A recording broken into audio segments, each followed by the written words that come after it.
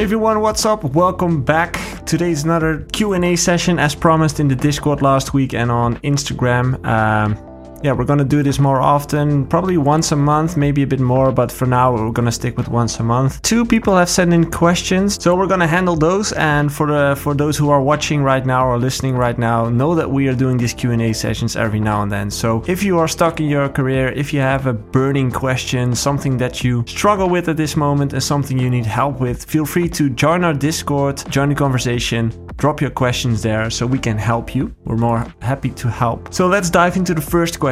Hi, I'm new here and I hope it's the right thread for asking this question. Let's say artist A worked on a track for some years. This track is emotional, pretty important to the artist. It's a collab with a singer, but the artist did an image change recently. Which options does the artist have to release the track without affecting his current image? Okay, so I guess this is a hypothetical question, but let's dive into it. To be honest, if the artist recently changed his image or genre, it's super important that you stick to the genre that you've switched to, because consistency in your genre is key, especially if you're building your career. So if you're in early stages of your career, being consistent in what you put out is the most important thing you should do as an artist. So even though it's emotionally important to you, branding wise, it's not that smart to do. So I think this is a good case of where you should separate emotion from business. Business wise, it's not the smartest thing to do. Emotional wise, it could be, but it does affect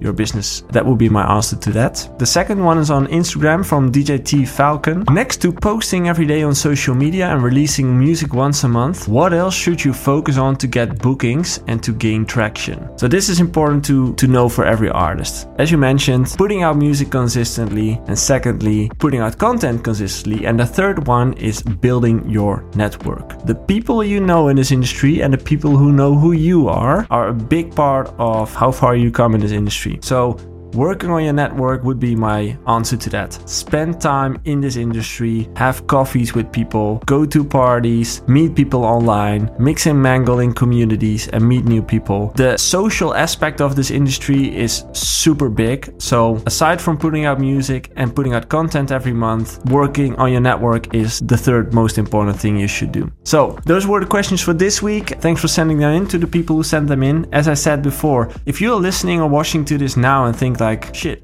I did have a question as well, feel free to join the Discord server and join over, I think we're almost at 500 people there, like 500 artists in the Discord. Join the conversation, share your knowledge. So thanks again, and I'm looking forward to the next one. Have a good day.